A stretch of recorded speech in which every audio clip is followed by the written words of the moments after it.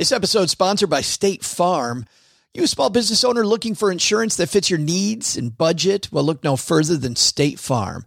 State Farm agents are not just insurance providers, they're also small business owners who live and work right here in your community. They understand the unique challenges of running and protecting a small business.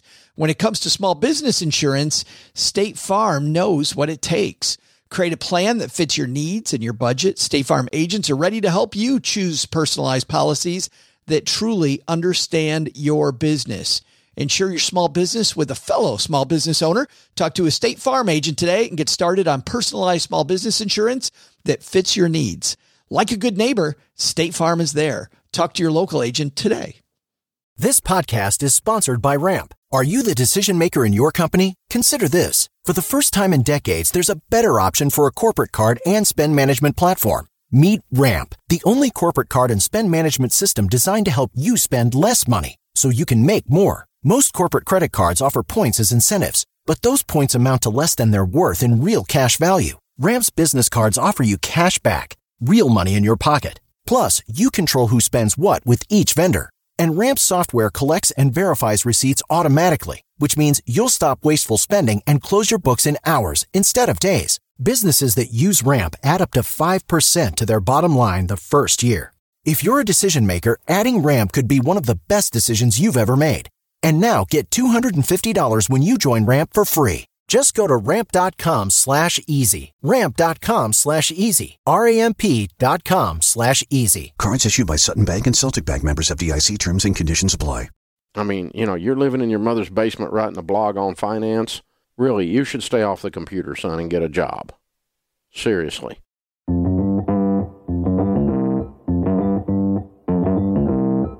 Live from Joe's mom's basement, it's the Stacking Benjamin Show.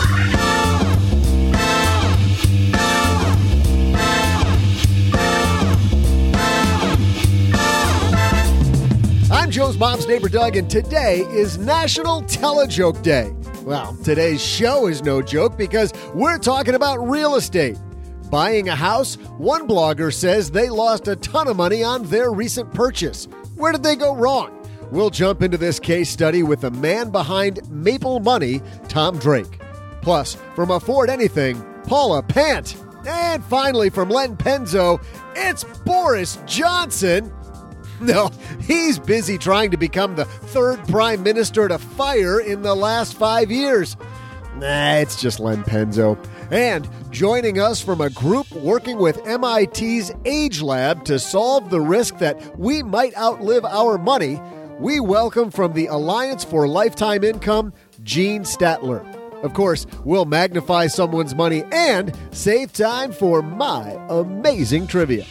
And now, the guy who's always up for a lifetime income stream, if you're buying, it's Joe Saul-Sehy. Well, that's no joke, especially on National Joke Day. If you're up for giving me a lifetime income stream, I'm in. Welcome to Friday on the Stacking Benjamin Show. I am Joe Saul-Sehy, like Doug said, and we've got a crazy good panel today. And let's start off in the desert where my good friend Paula Pant joins me. It is 111 degrees in the desert, which means that I only go out at night now. I'm a legit vampire for the next little while. Do you just take food and set it out on the balcony and wait a few hours and it's delicious? All I do is crack eggs on the balcony. I never have to pay for gas, so hashtag frugal hack. You can really get by not ever operating your stove. I'm sure I've saved at least 17 cents doing this. That's good. And compounding over the next 250 years, that's going to be at least $1. Well, and think about this, the fact that you don't turn on the stove light, that makes it even better.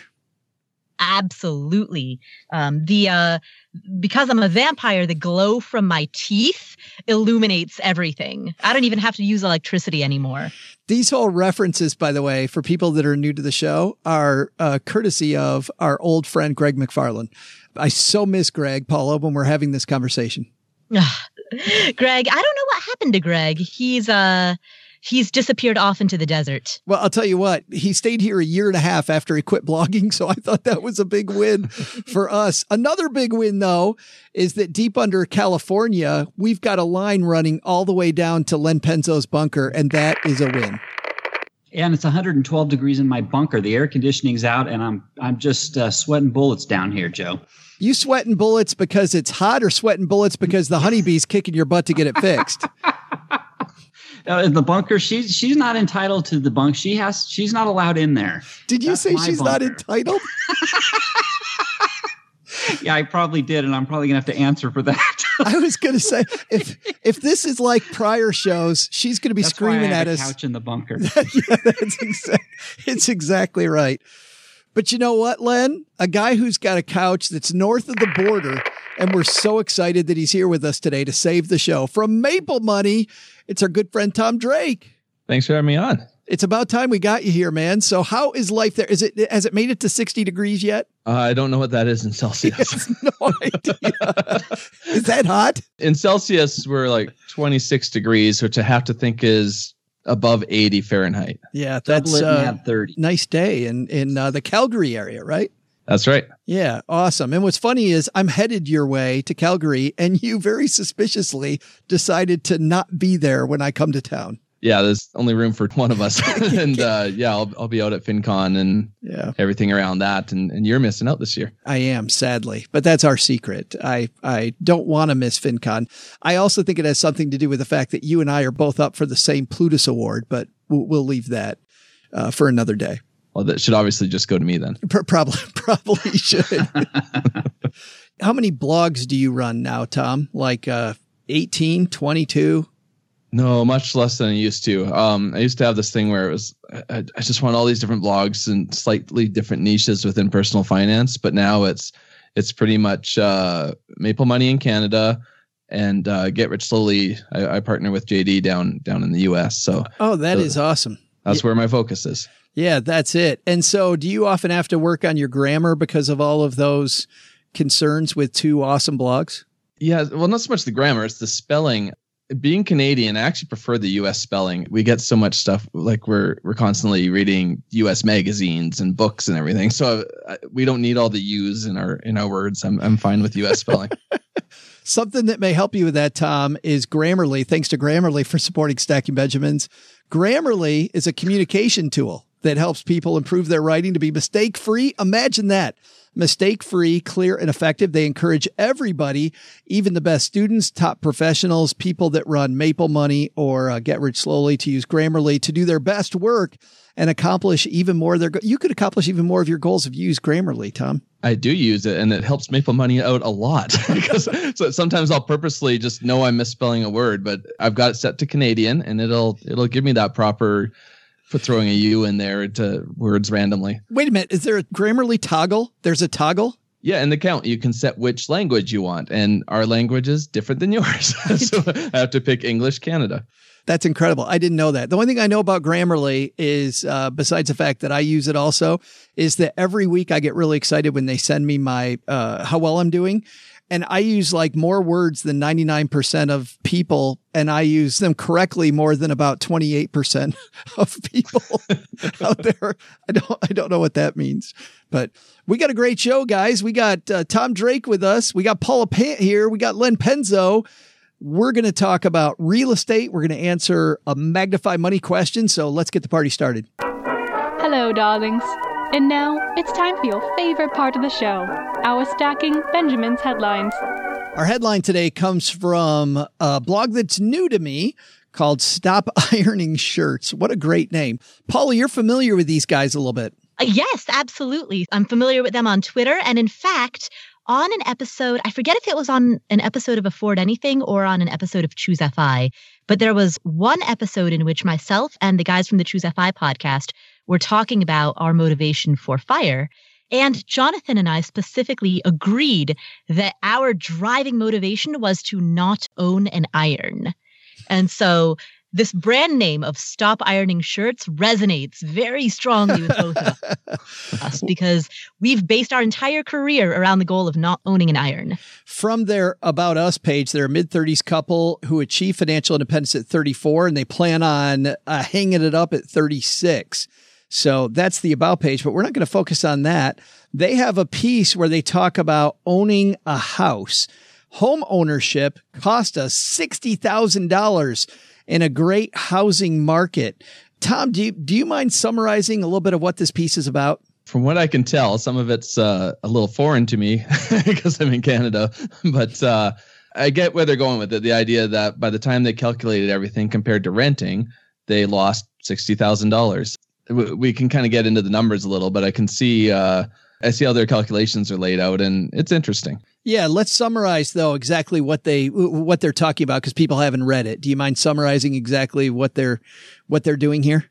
Well, so the idea is that they had to sell their house, and when doing that, they calculated all of their costs throughout that time, including the opportunity cost of their investments that they sold for the down payment, and then they compared that to rent.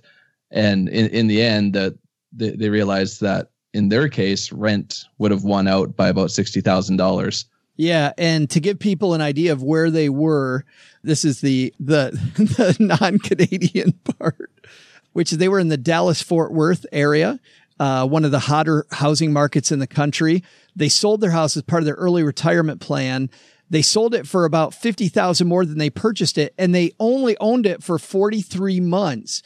Then they went through, to Tom's point, they went through and they looked at that and they think they could have done better. So lots of costs. They look at the opportunity cost though as $63,000 had they not purchased instead of rented. Len, I look at this and I think about these people and buying a house.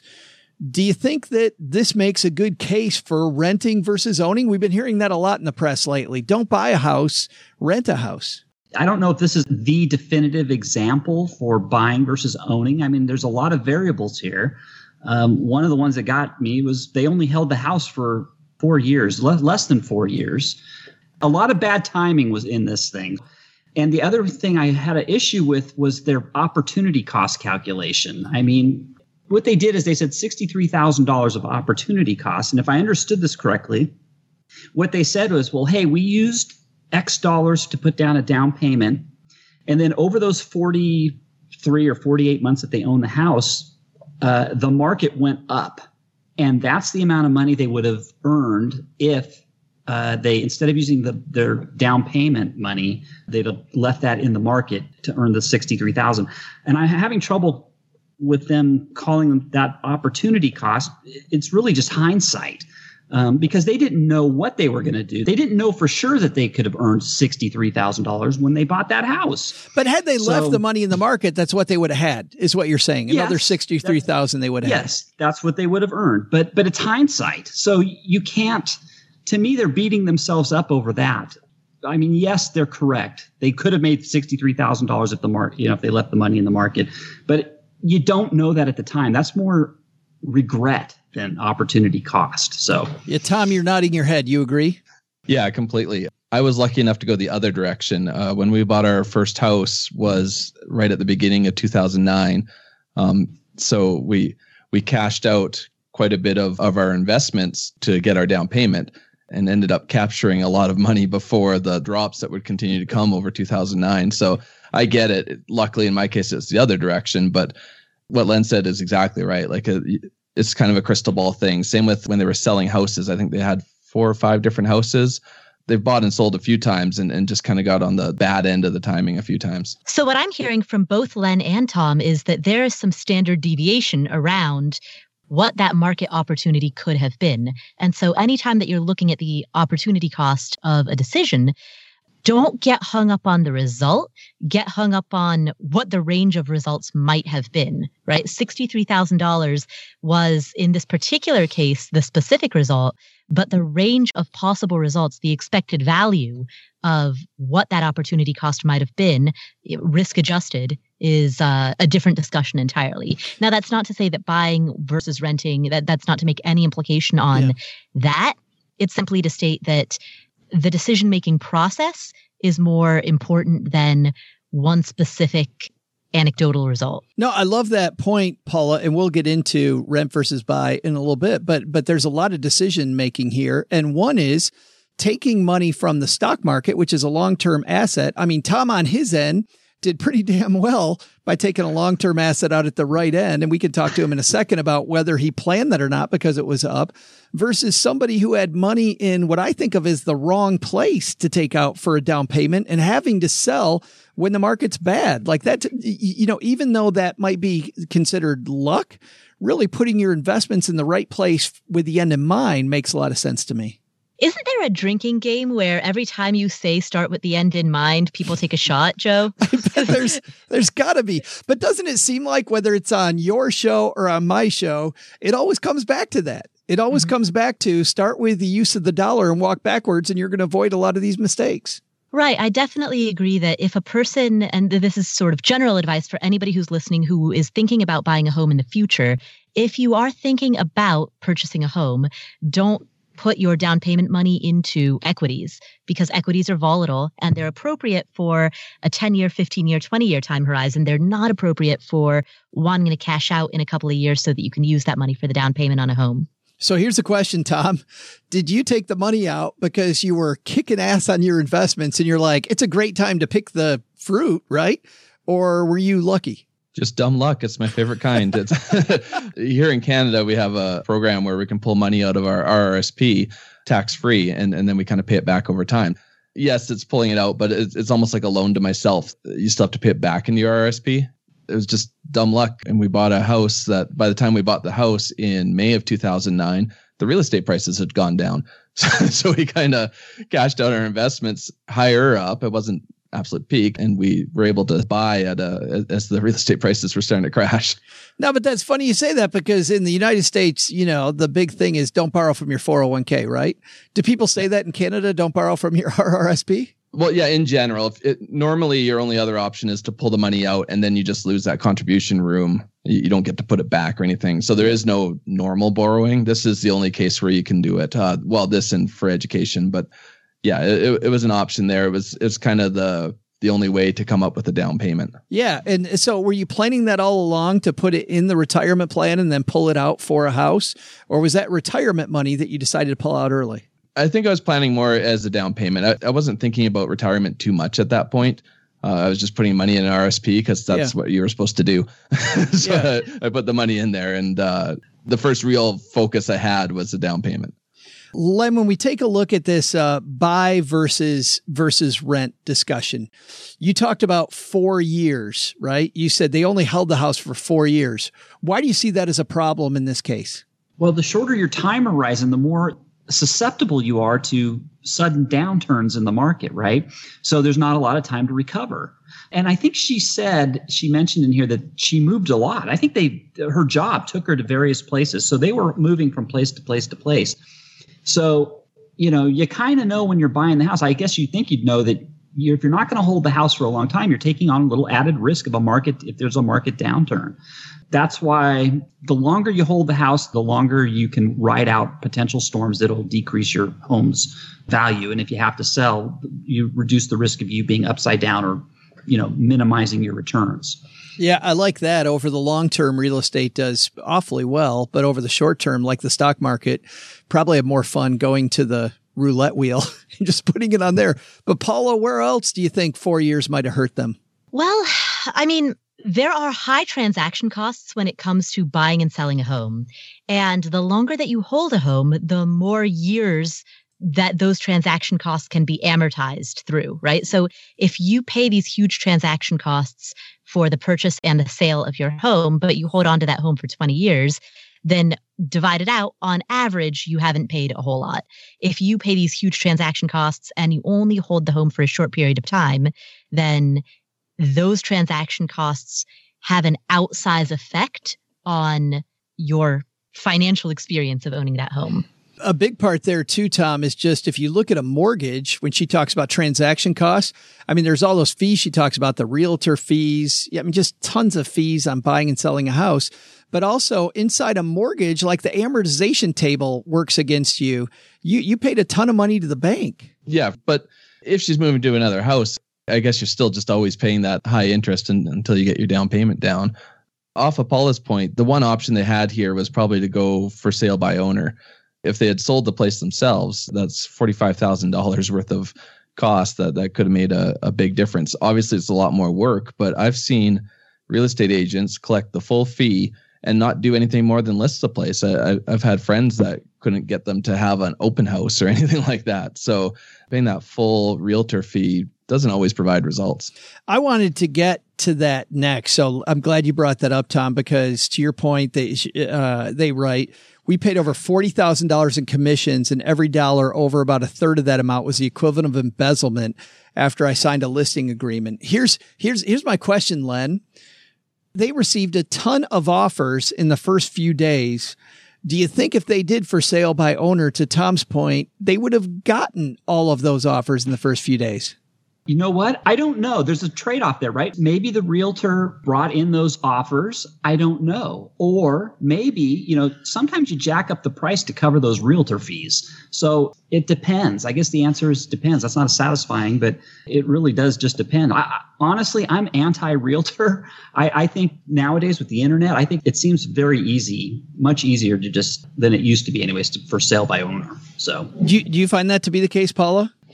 I have never tried selling a home, so I don't know. But I am a licensed real estate agent, so I suppose my answer is biased in multiple forms. I have found that for me, that MLS listing obviously is invaluable, and that's not worth $40,000. I mean, maybe it is. And obviously you can get your house on an MLS without that. Mm-hmm.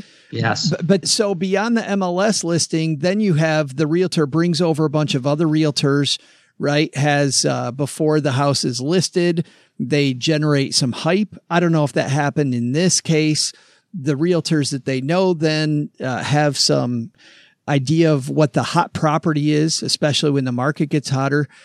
I mean, don't get me wrong. I'm not sure it's not worth $40,000, but I'm wondering if they're overselling in this piece the idea that going it alone would have been a much better idea. Tom, what do you think? I'm on the side of going it alone in this case. And again, it is kind of looking backwards, even with this too. But if they got a bunch of offers right at the beginning, they could have listed their house for $10,000, $20,000 less to get that interest and still be ahead over paying the real estate fees. Yeah, they would have kept more money themselves. Yeah, you know what I think the short answer is really is what's the market? If it's a really hot market, usually you get multiple offers, probably people knocking down your door, you probably don't need the realtors much. If it's a slow market, maybe that's when the realtors really come in and earn their money. Well, that's the other thing I see. Now, they say that the realtor did minimal things, but in my case, when I had a realtor, and by the way, my job's not to just sit here and defend realtors, but I've seen this before as a financial planner. People would go, yeah, you did nothing. I'm like, oh, besides everything, I did nothing? Yeah. And then you list off all these things like, well, I'm not sure those even mattered. Okay, whatever.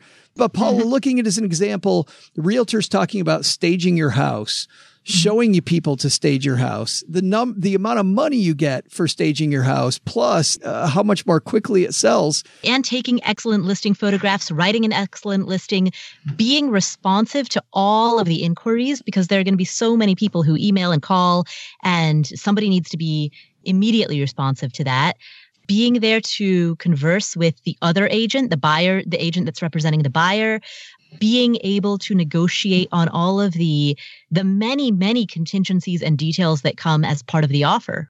When there's an offer made, it's not just price, it's also financing contingency, home sale contingency, appraisal contingency. There are so many steps during the home sale process that need to be managed. And so having a person on your team who can manage all of that and who can negotiate with the other agent, there is value to that. Absolutely.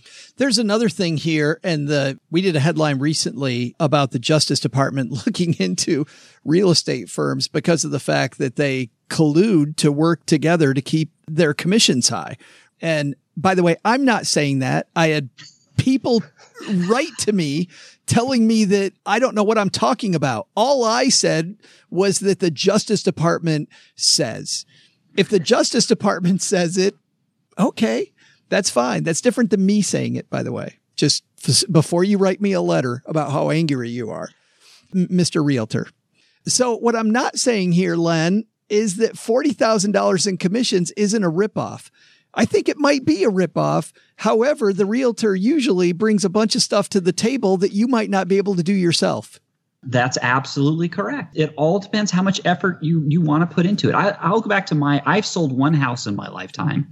I had a realtor at first and he didn't do his job. And so I ended up doing an FSBO and it worked out for me. It took a while, but I got it done. So, but there was work to be done. So, I'm not saying it's easy, but if you're looking to save money, you can save a significant amount of change. $40,000 is significant. Yeah, Tom, I think you got to learn how to take some good pictures, stage your house. Like maybe if you do a bunch of homework ahead of time, maybe it's worth it.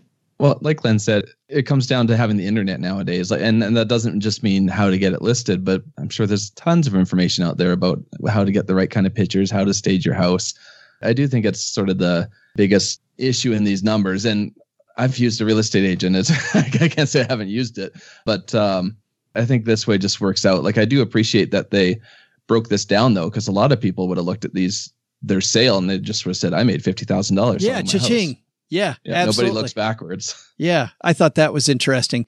Paula, does this idea of a realtor, does that just come down to time versus money? Well, it's time, money, and knowledge. If you think of those as the three aspects of a triangle, because certainly if you decide to sell a home for sale by owner, FSBO, that's not money for nothing. That's actual work that you have to do. And that time has to come from somewhere. So there's going to be an opportunity cost to that time. The other consideration is money. And this could go both ways. Sure, you may save on the commission from not paying a real estate agent, but you might not ask for as high of an asking price. You might not reduce the asking price when circumstances warrant in a timely manner. You might not appropriately negotiate on some of the contingencies. And so the money angle can go either way because we don't want to over-focus on just one line item, which is the commission, at the expense of other line items that go into that final number. And then, of course, knowledge closely ties in with that money piece. Do you have sufficient knowledge to be able to negotiate about various contingencies? Do you have sufficient knowledge to be able to manage your own purchase and sale agreement? Is that your big takeaway here? The takeaway is think in a more nuanced way about the value that an agent brings? No, just big takeaway from the piece in general. Well, the other takeaway to what Tom said is I really like that Stop Ironing Shirts, this blogger, has looked at their home sale not just based on the cash that they received at the closing table, but in the context of opportunity cost. And I think that that's a great framework for evaluating any decision that you've made. Len, another takeaway? To Paula's point, I'm going to say when you're looking at opportunity cost, that's for looking forward, not looking backwards. So I think that's when that really comes in more importantly. Let me bring up one more point about real estate agents. There's another alternative, and it's called getting a real estate attorney to look over your paperwork.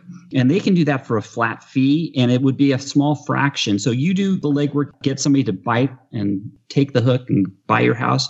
The paperwork, you can get a real estate attorney, and they'll do the paperwork for a fraction of what a real estate agent will do. I love having that person at the very least, Len, in your corner, because they've looked at this and we've all, if you've bought a house, you know how the stack of paperwork and being able to negotiate all that paperwork on your own is a nightmare. Yep. Yeah. Tom, you're the guest here. Last word on takeaway from this piece? We kind of touched on it before. They shouldn't beat themselves up over this. It's kind of not just the opportunity cost, but also the way the market went, the fact that they had to sell at certain times through their various sales. Like these are all just things that didn't go their way, but you can only know this stuff looking back. Like I think Bitcoin's a terrible investment, but if I had known 5 years ago, I would have bought some, right? Like, so you just can't tell some of these things.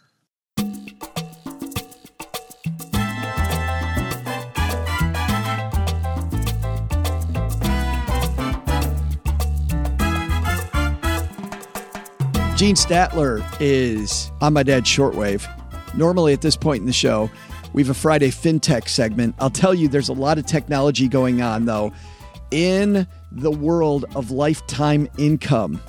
a lot of misinformation, a lot of bad actors, a lot of problems in that area. And so a group called the Alliance for Lifetime Income was formed and is working, and I think this is phenomenal, with the MIT Age Lab. Nobody smarter than the people at MIT to talk about this idea of longevity and solving the issue of outliving your money. Jean Statler is the executive director of the Alliance for Lifetime Income.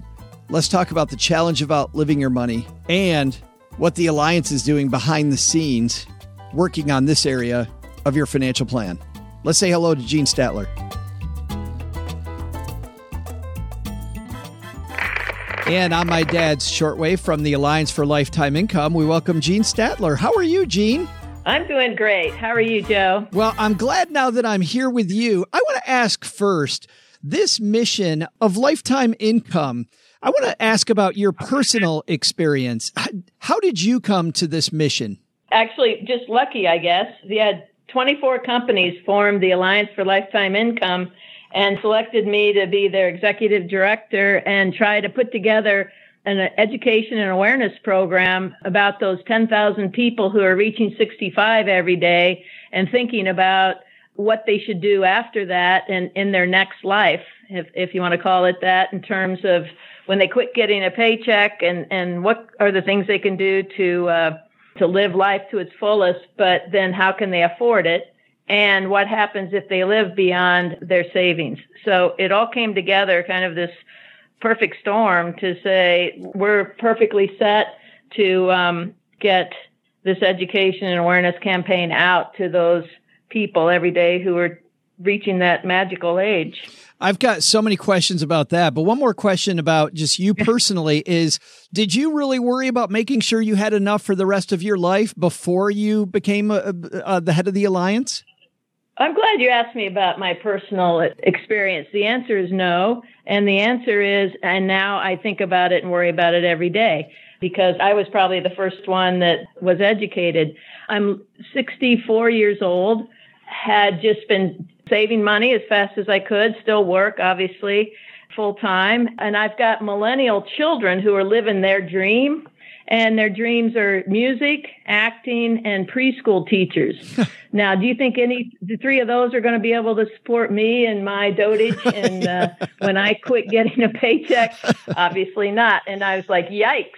And then suddenly I thought, well, my mother lived to be 95. My father lived to be 89. I'm definitely on the track to at least be 95 or so. So I better figure out what my income needs are. And I got to figure out how to make the savings and the 401ks and IRAs and things that I've put together last through that. So I actually did purchase an annuity. Well, and I want to get to this because of the fact that this seems to be an issue, Jean, as you know, that certified financial planners are talking about this idea of longevity that I don't see enough in the non-professional media. You talk about your parents living, into their 90s. You look at if somebody's born in the year 2000 today, I think Gail Sheehy did some research here where those people could live to be 130 years old. We're seeing these numbers all the time. Why don't we see that more? Well, I think you're going to see it more and more because you have people reaching 65 years old, and the peak of that, the boomers, the peak of that will be in 2024. And I think as people actually get into I want to actually quit my job, do something that I love, figure out what, my spouse and I can do. And that's when it hits you. And the thing is, they're not planning ahead. They're not thinking. I think the key thing that we're trying to get people to do is let's just start at the beginning. What do you think your income needs are when you quit getting a regular paycheck at whatever work you have and that you're going to either end the work or they're going to force you to retire? Then go back and talk to your financial advisor or the person who's actually running the plan for you at your place of work, and let's figure out how to think about that. But it's amazing that we haven't, as boomers, we've just been living life the way that just to its fullest and just kind of it'll all work out. And what we're seeing certainly in the people that we're coming across at the different events that we're sponsoring is people going, I'm so glad you're here because I do need to think about it, but I just really haven't had time. It's amazing because you think about how many years it could be. I mean, if somebody lives well past 100 years old, or if Gail's right, these numbers that I mentioned earlier, you could live 50, 60 years during your retirement years, Jean. I'm sure you have a lot of statistics about how ill-prepared people are for their retirement years. Yes, actually we do. And it's interesting. We just completed and we'll release it probably, I think it's within the next 2 weeks, our second annual Protected Lifetime Income Index survey, which shows that people really are optimistic and looking forward to retirement. And then a large percentage, 60, 70%, 75% looking forward to it. And then the second question gets to, but the anxiety sets in, and that's even a larger percentage of how am I going to afford it? And where does that come down, or can you tell us yet? Yeah, where it comes down is that what are the steps I need to take in order to think about this and to prepare for it? And so what we're trying to get people to do is move up that thought process and to not let it hit you when you're 65. Why don't you think about it when you're 45 and 55? And what you're seeing is that what we do see a lot of data about is millennials in particular who are worried about it, who are thinking about it, because the fact is that they don't want to work to be till they're 65. They actually want to retire sooner. They want to that's when they want to pursue their dreams. And so those Gen Xers in particular are really thinking about it a lot sooner than boomers as a generation. I was having a discussion with Matt Carey, who you and I know from Blueprint Income, and he was talking about the fact that you talk to somebody in the public about a lifetime income stream they can't outlive. Fantastic conversation. You talk to somebody about a pension that as people move from company to company, it's a pension that can follow you around. But you say the word annuity that you mentioned earlier, and people go, no, thanks, not for me. Where is that disconnect coming from, Jean? I think it's really lack of understanding truly what an annuity is. But I also think that there were some good days, salad days, as they say, where annuities were really very popular. And then sometime, I think what we're seeing is sometime in the early 2000s and up through maybe 2013, there were some, I'd call them shady kind of sales practices and misinformation out there about what an annuity is and how long it takes for them to mature. And you had some people out there giving the whole industry a bad name. And I think that's exactly why the Alliance was set up, is really to get it kind of back to the middle and really say, this is actually a viable product for your investment portfolio, whatever you want to do with your 401k, IRA, or pension or employer plan. But this should be a part of it. And here are the basic facts about it. And so we're trying to get it back to center and talking about principles that we live by, our member companies live by in terms of transparency, simplicity. Part of the thing is, in terms of the misunderstanding, is they become so complex. When you start adding a rider for this and a rider for that and all these different things, that actually the insurance company and the financial advisor or whomever's giving you this advice, it's almost becoming too complex for them to really understand when you can get the money, how much money you get, can you get out of it. And so I think one of the things that we have to think more seriously about is how do you really frame this in a more simplistic or a simple way that's more transparent. And that's why we have a number of questions, for example, on our website that would say, if you're thinking about it, here are the questions you really should ask as a consumer to your financial advisor or your insurance agent who's selling you this, in terms of what the differences are, what's good for me. If it's a certain product, what's the annual expense charge? Where are my associated risks if I purchase this product? And are there surrender charges? There's like 8 or 9 or 10 questions that are really would get you the basic information you need. So it's a decision that you can make.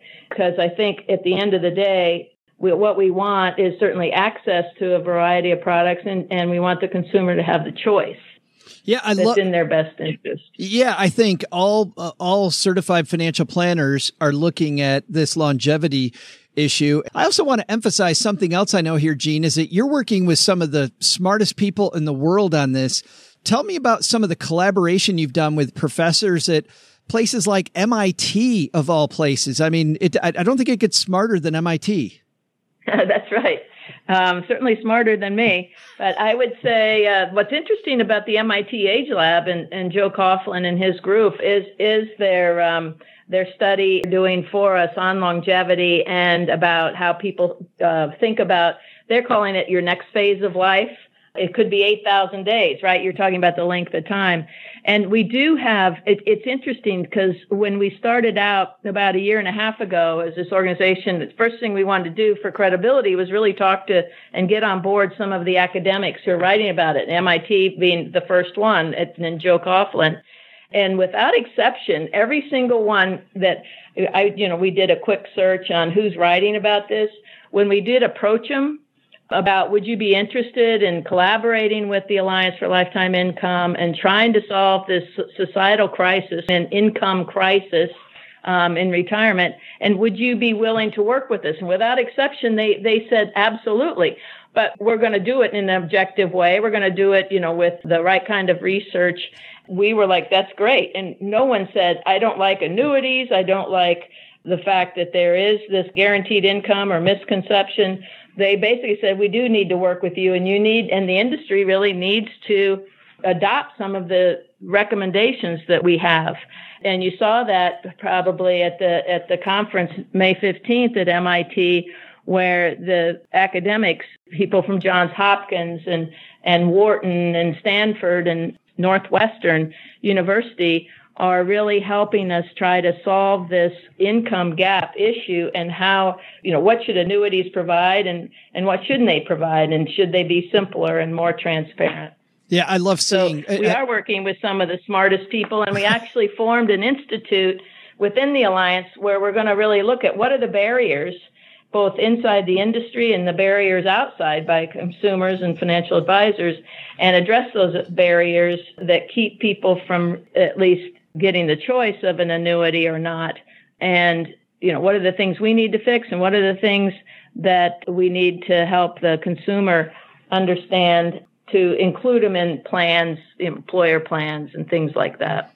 Well, Jean, I love seeing the work that you guys are doing on fixing the retirement income crisis. And I mean, we see it in the media all the time that this is only going to get worse before it gets better. So thank you for spending a few minutes with us to explain all the things you guys are doing at the Alliance for Lifetime Income. Thanks, Joe.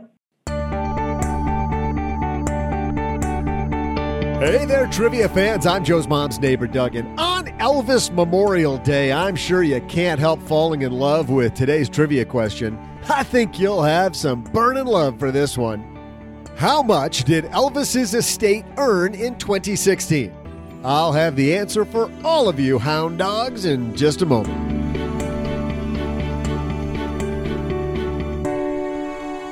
It doesn't get any better. I guess I should say it doesn't get any worse. I don't know. Spoiler, better, worse? Who knows? Tom, we explained the convoluted rules to this here contest to you backstage. You said that you couldn't believe we were telling the results. Like we're actually interested in who's winning going on, but we totally are. You are playing on behalf of OG, and you have 7 because OG beat our guest last week, Shauna, who's playing on behalf of Len. Len has 9. Paula has 7.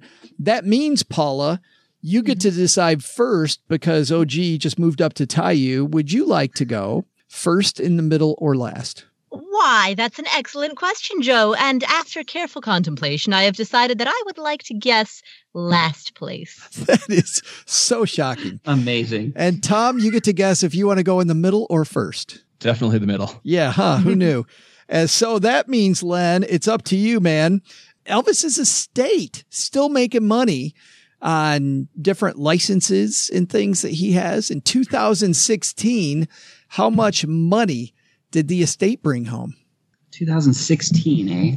There's been a couple years. I think he's been like the biggest earning entertainer today. So I know it's a big number. And what do entertainers earn? The big ones. I'm sure they earn 9 figures on a good day. Really good gear. I'm going to say, let's go with $125 million. $125 million. Tom, what do you think?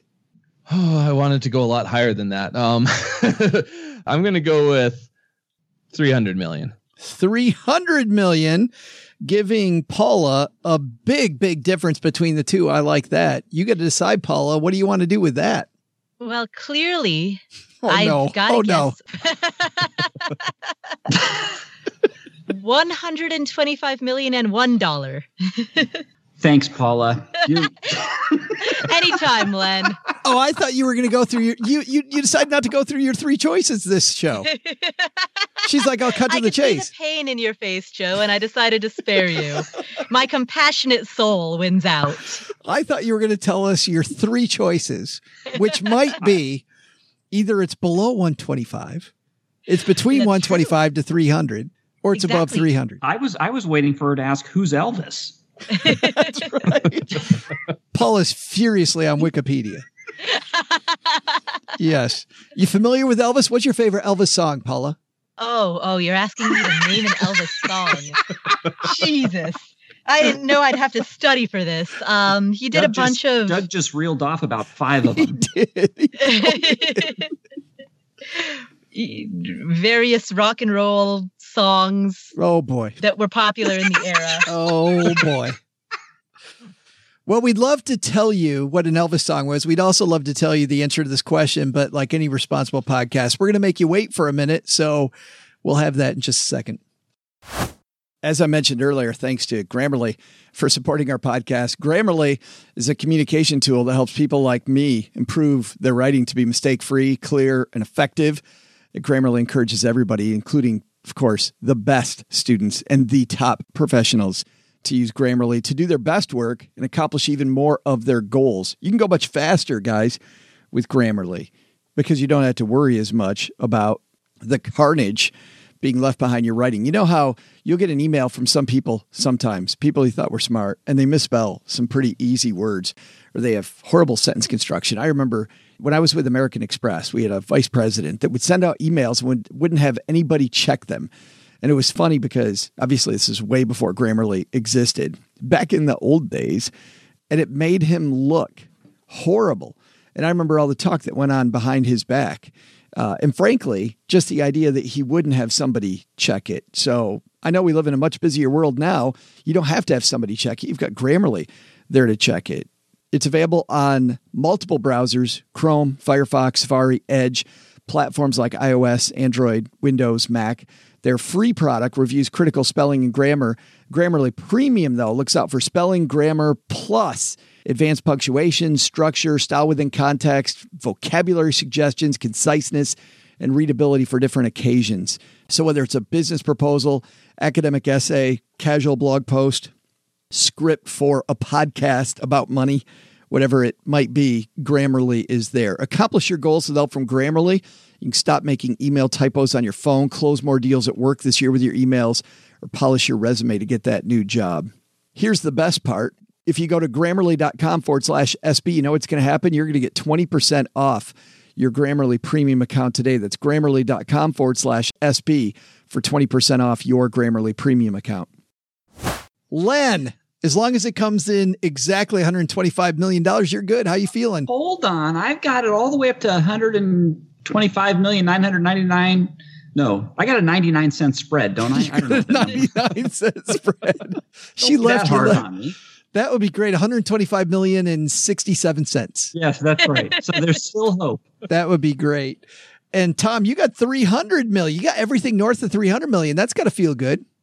It feels really good because in my head, if I had to go first, I was going to say 500 million. Yeah. So I feel like I'm being conservative at 300. You got a nice number. And Paula, you've got the middle ground there. Yeah, I'm starting to second guess myself a little bit, but we will find out in a matter of seconds. We will. You're starting to second guess my pick. How could you second guess Len's pick? Because Len's got the magic 8 ball, who he's relying on. Well, for that's his, true. Yes. All right, Doug, you've got it from here. What's our answer?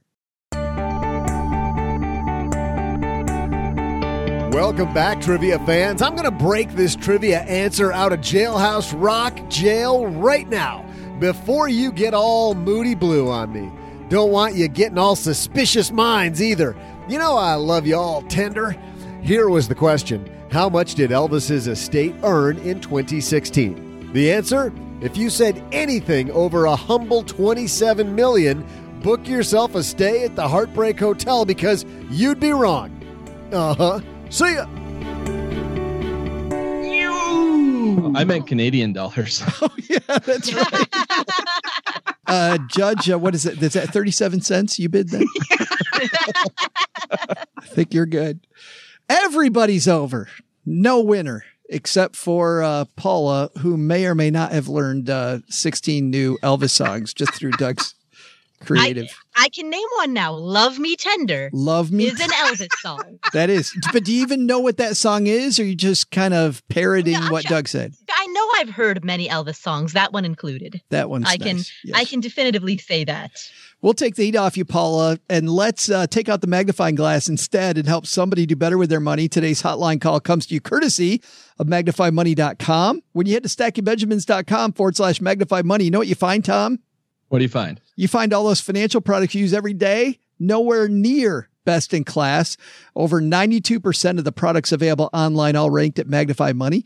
Head to StackingBenjamins.com/MagnifyMoney for more. In Canada, it might be something a little different, but in the U.S., it's Magnify Money. Today, we're going to magnify Kurt's money. Say hi, Kurt. Hey, Joe and OG. I have a question that only two dudes living in their mom's basement can answer. I have a college reimbursement plan set up with my employer. I get a lump sum of money each year based on my college expenses. This money is on a 3-year vesting schedule that if I leave my job, which I'm not planning on doing, or if I'm terminated, I'm responsible for paying back the full amount. I currently have the money sitting in a high-yield savings account. Some options I have at hand are, 1, keep the money in the savings account until the 3-year vesting schedule is up and decide from there. Number 2, take the money now and apply it towards student loans. I do have some scholarships coming in which will help offset the college costs. Number 3, take the money out now and pay off some minor debts like a small car loan. This will allow me to have better cash flow. Number 4, keep the money in a high-yield savings account. Focus on paying down student loans now, and I'll have an additional cash stack. And number 5, take the money to the local casino and spoil myself for all the hard work that I've done. What do you guys think? If I don't like your answer, I'm just going to ask Doug anyway. Thanks for everything that you do. And also, please let Gertrude know that when she sends me the link for my free shirt, I'm a 1X. There you go. That's how you do it, stackers. Kurt nails. Even the East German judge, Paula, gave Kurt a 10. Oh, absolutely. 10s all around. Yes. And if it were Doug, by the way, Kurt, just to tell you ahead of time, he'd take the money to the casino. So we probably don't want that one. But man, these are 4 wild choices. Tom is the guest. What are you thinking, man? What do you do? He didn't get into the numbers, but I really like going with numbers. I got to assume that the car loan's probably the highest interest. So personally, I'd take paying off a high interest rate over certainly keeping it in a savings account for a lesser percentage. Well, but here's the problem is that if he somehow gets released in the next 3 years, he's going to have to pay that money back. Does he leave it there for 3 years and then pay the car? Or does he take the risk that his employer is going to leave him there, keep him there, which he thinks is going to happen? I mean, does he take that risk or not? I'd take the risk personally. He mentioned it wasn't just a car loan and some other debts. So if some other debts means like credit card debt or anything like that, then you're better off paying it off now. And if you were, certainly in a situation where all of a sudden you lose your job, you've got to borrow that money back again. But you're no worse off than maybe this is a 2-year span or something like that you've had no debt. Yeah, that's I hadn't thought about that. If he pays it off, he has to pay it back. He's back in the same debt he was in before, just to his company instead. As long as he has access to that. It's not I'm not trying to say that a credit line is an emergency fund, but right. if you're already using that debt, it seems like getting rid of that's the best play to me. Len, what do you think? Would you be able to get that credit line if you'd lost your job? Good point. Yeah. Yeah, no, that's what I mean. If that's current debt he already has, like if it's a credit line that he already has and he pays it off, it would still be available to him. Len, what do you think? Do you agree with Tom? I don't know. I mean, I get Tom's logic, but I'm Mr. Risk. I know you think you're not going to get laid off or what have you, but things do happen. What's the spread between your high yield savings account and the extra, return you'd get by paying off that loan of, what's an auto loan? Worst case these days, I don't know, 5% maybe. So I don't know, 2.5% extra. Is that worth the risk? I don't know. I like Tom's answer, but frankly, I'd probably just keep it in a high yield, 2.4%. Maybe if you want to take a little bit of risk, put that money in CDs and ladder it so you get a little bit more. But I don't know. Yeah. And in a lot of markets lately, as you know, Len, laddering CDs, not paying higher. I mean, it's frustrating kind of trying to bump that up. Paula, where do you stand here? This is a tough one. I see the logic in Tom's answer, but I'm a big proponent of keep savings around that you can use in an emergency and train yourself behaviorally to not view debt as something that you rely on in the event of a cash crunch. So from a behavioral and psychological perspective, I say keep savings around, keep it in cash, and don't worry about trying to over-optimize the money that it's making. Just know that you've got a cash cushion that you can fall back on so that in the event that the rest of your life goes awry, you've got the cash to bail you out. At the most here, for me to weigh in, I might do a 50-50 strategy. And once again, I think numbers really apply here. I mean, like multiple people have said, if we knew the amounts of these, it would really help. But if there's a couple small debts he could pay off quickly and then use that to rebuild that position in high yield so we avoid some of that interest, I think that might be a midway between what Paula, you and Len are saying and what Tom's saying, because I agree with all these positions. Like maybe there is a middle ground here. Tom, you're nodding your head. Yeah, it's a good idea. You probably have the best answer because if you can pay that debt off and then use the fact that you're no longer paying interest on it to start building up an emergency fund, then you'd kind of get the best of both. Yeah, and hopefully you can get that up to the point where the 3 years doesn't matter in a hurry, the in case you do lose your job. Right. Tough place, Kurt, but thanks for the question, and we will pass on to Gertrude what size you are.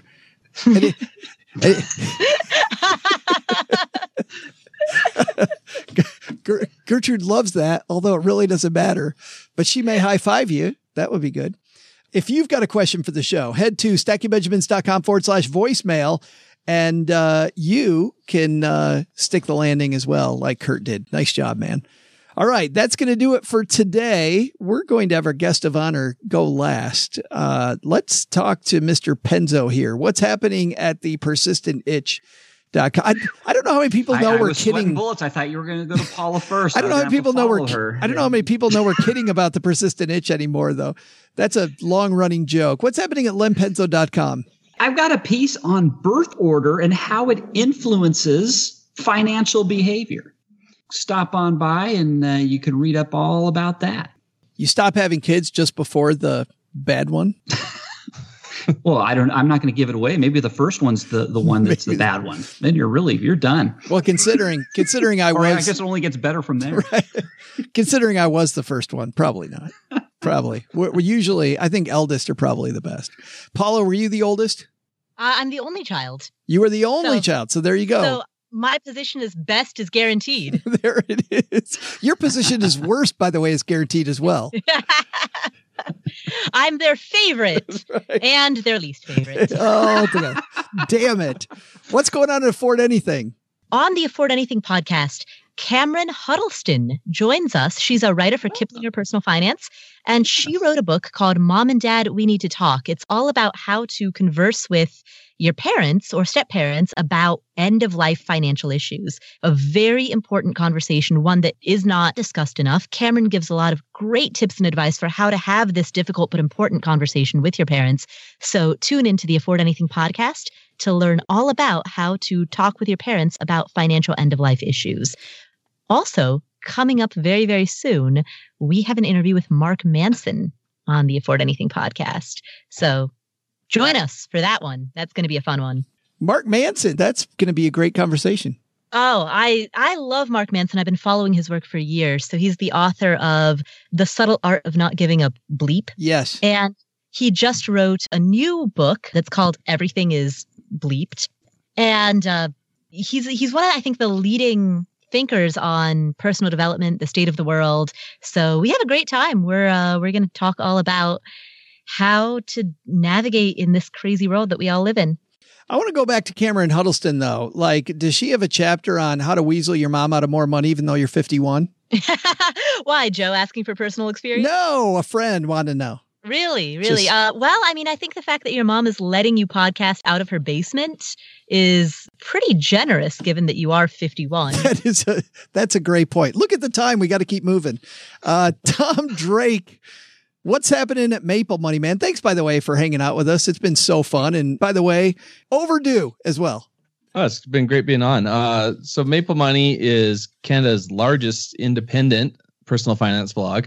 And we've got a podcast for just over a year now called Maple Money Show. So if you're Canadian listening and Stacking Benjamins, you should really head on over to the Maple Money Show. Yes. So everything's pre-translated for you.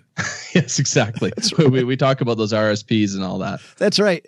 So is the perfect American question, because you've been with us before when we've done these horrible Canadian terms and you've seen how bad Americans are at Canadian terms, is the next best question for you. So what does the Maple stand for in Maple Money? I have so many people ask me. Do you really? If it's because our money smells like maple syrup. Are you kidding me? It was the thing going around. You can Google it. There was this sort of hoax going around. I called it a hoax. Some people swear it's true, but when our new bills came out, they purposely smelled like maple syrup. So people ask if that's why I named it, but it was not. It was just to show Canada and money. I'm so sorry. Everybody knows Canadian money smells like poutine.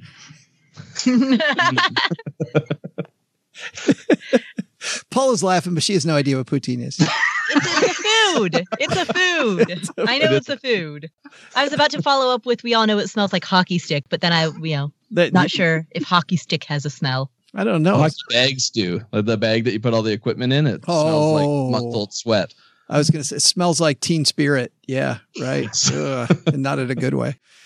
All right, guys, that's going to do it for today. We'll have links to everybody on our show notes page at stackingbenjamins.com. Doug, take it from here, man. What should we have learned today? So what should we have learned today? First, take some advice from our roundtable gang. If you're buying a house, it only makes sense as a long-term prospect. If it's a house you're going to live in, it's as much of a lifestyle decision as a finance one. Don't overdo your mortgage, or you might wreck other areas of your life too. Second, take some advice from Jean Statler. Remember that products are tools, and people who sell products will tell you how much they love them, while people who don't sell them will focus on why you shouldn't buy. However, any fiduciary will tell you that there's a big problem, and that's longevity. How are you going to solve it? Ask the question, then find the right tool. But the big lesson? Oh boy, it's always Elvis Appreciation Day here at Joe's mom's house. She's all shook up, man, and can't stop falling in love with these old Elvis movies. Somebody help us all. Thanks to Tom Drake from Maple Money for joining us. You'll find the Maple Money Podcast wherever you're listening to this podcast. And thanks to Jean Statler from the Alliance for Lifetime Income for joining us. You'll find more on the Alliance at allianceforlifetimeincome.org. Paula Pant appears courtesy of AffordAnything.com and the Afford Anything podcast. Len Penzo appears courtesy of lenpenzo.com and thepersistentitch.com. This show was created by Joe Saul-Sehy, produced by Richie Rutter-Reese, and engineered by the amazing Steve Stewart. Online, visit us on Twitter at @SBenjaminsCast or on our Facebook page. I'm Joe's mom's neighbor, Doug, and I really thought doing these credits completely naked would have been a lot more fun than it actually was. SB Podcasts may receive payment on the show from sponsors and guests in the form of books, giveaway items, discounts, or other remuneration. There's no way you would take advice from these dorks, but like Joe's mom always says, don't take advice from people you don't know. This show is for entertainment purposes only, and before making any financial moves, consult with a real financial advisor.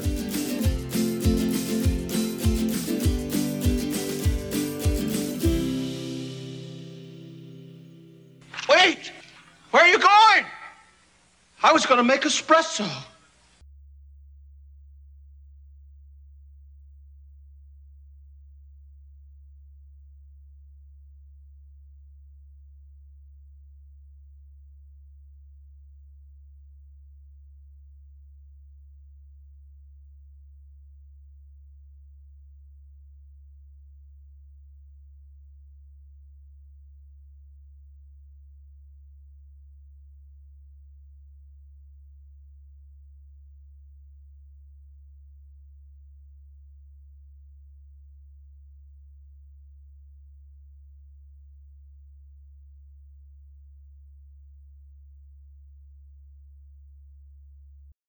Welcome to the after show, the part of the show that doesn't exist. Paula, we were messing around with you and Elvis earlier in the show, but what do you know about Elvis? Tell us your everything I know about Elvis. Yeah, okay, encyclopedic so Elvis knowledge. Was a famous performer from the 1950s. He did songs like All Shook Up and Love Me Tender and some various other ones. He was considered to be a little risque for his time in that he would like shake his hips on stage. That was quite a big thing back then. He often wore all white, typically all white ensembles with the front shirt a little bit unbuttoned. So he was a bit of a heartthrob for his era. He died young, and that's what I know about Elvis. Yeah, being from Memphis, by the way, he was one of the first white entertainers to really take a lot of the Memphis blues music that was largely the African-American culture in the area and kind of infuse it. And by the way, if you listen to Elvis today, you really don't hear that, right? There's entertainers today that do it much more succinctly. But at the time, it was scandalous. Len, you were like 25 when Elvis was young, right? Yeah. Len's like a couple years older than me, so I like throwing the old guy. I was a kid when he died, so I was still a kid. Yeah, me too. Yes. Yeah. So, but I do remember.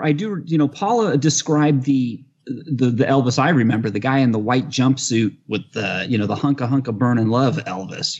Which just so happens to be my favorite Elvis. It's kind of the sad Elvis, but I like that Elvis. Why do you like that? Just because you knew that Elvis best? Well, it's such a showman. It's like so Vegas-y, kitschy. It's just, I don't know. It's just something cool about it. I love it.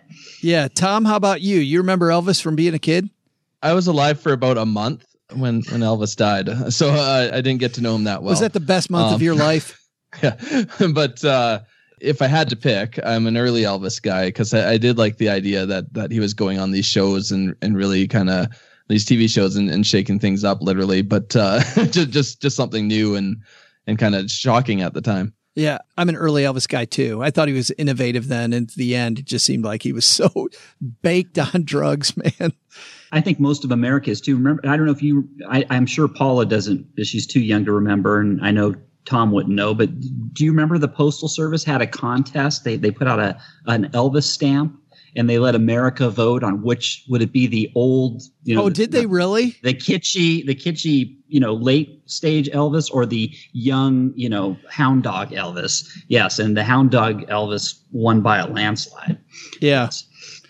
You know that Willie Nelson went on Johnny Carson one night and told like the world's worst Elvis joke. And it was one of these things that he totally surprised Johnny Carson. People don't know Johnny Carson. He did the Tonight Show way before Jimmy Fallon and before Jay Leno. Paula, do you know who Johnny Carson is? I have heard of Johnny Carson. I knew he was the predecessor to Jay Leno and David Letterman. And I've never seen any of his shows. If you go back and watch old videos, people would say stuff to Johnny that he didn't expect, or at least you thought he didn't expect it. And he'd get this great look in his eye. Like, I can't believe you just said that on TV. So, without regard to whether this is a good joke or bad joke, this was what Willie Nelson said to Johnny Carson. And I'll ask Len this. Len, do you know what Elvis's last words were? No. What were Elvis's last words? Corn. Also, we have an interview with Mark Manson on the Afford Anything podcast. Join us for that one. That's going to be a fun one. Bam. Charles' cousin? No, I'm not. I was going to say that too, something like that, but I just Steve, take that out. Steve, take it out. He's a famous personal development thinker. Yes, I know. Charles? I know. We're all right. Steve, take that out. That's great. All right, guys, that's going to do it for today. We'll have links to everybody on our show notes page at stackingbenjamins.com. Paul, where the did that come from? Oh, my God. 3, 2, 1. Doug, take it from here, man. What should we have learned today? Where the hell did Paul come from? Paul. Doing the show for 8 years, I'm like, Paul. Well, Stackers, the show might be over, but the celebrations are just beginning because it is Military Appreciation Month, and I want to celebrate people like my brother-in-law, Eric, who is such a giving person. Eric will do just anything for you. And as a Marine, you can see that his time in the military taught him to be a guy who gives to his community, gives to his family, and is always there when you need them. This Military Appreciation Month, Navy Federal Credit Union wants to celebrate members like Eric who go above and beyond. Navy Federal offers member-only exclusive rates, discounts, and tools to empower their members and help them reach their goals. Navy Federal's employees are part of the community they serve. Many of them are military family members, reservists, or veterans, and all branches of the military, veterans, DOD employees, and their families are eligible for Navy Federal membership. In fact, there are so many resources on the Navy Federal website, resources like Best Cities After Service to help veterans transition to civilian life, and Best Careers for Military Spouses to support military families. Visit NavyFederal.org/celebrate, and you'll see all of their Military Appreciation Month offers and other Navy Federal offers. Navy Federal is insured by NCUA, Equal Housing Lender.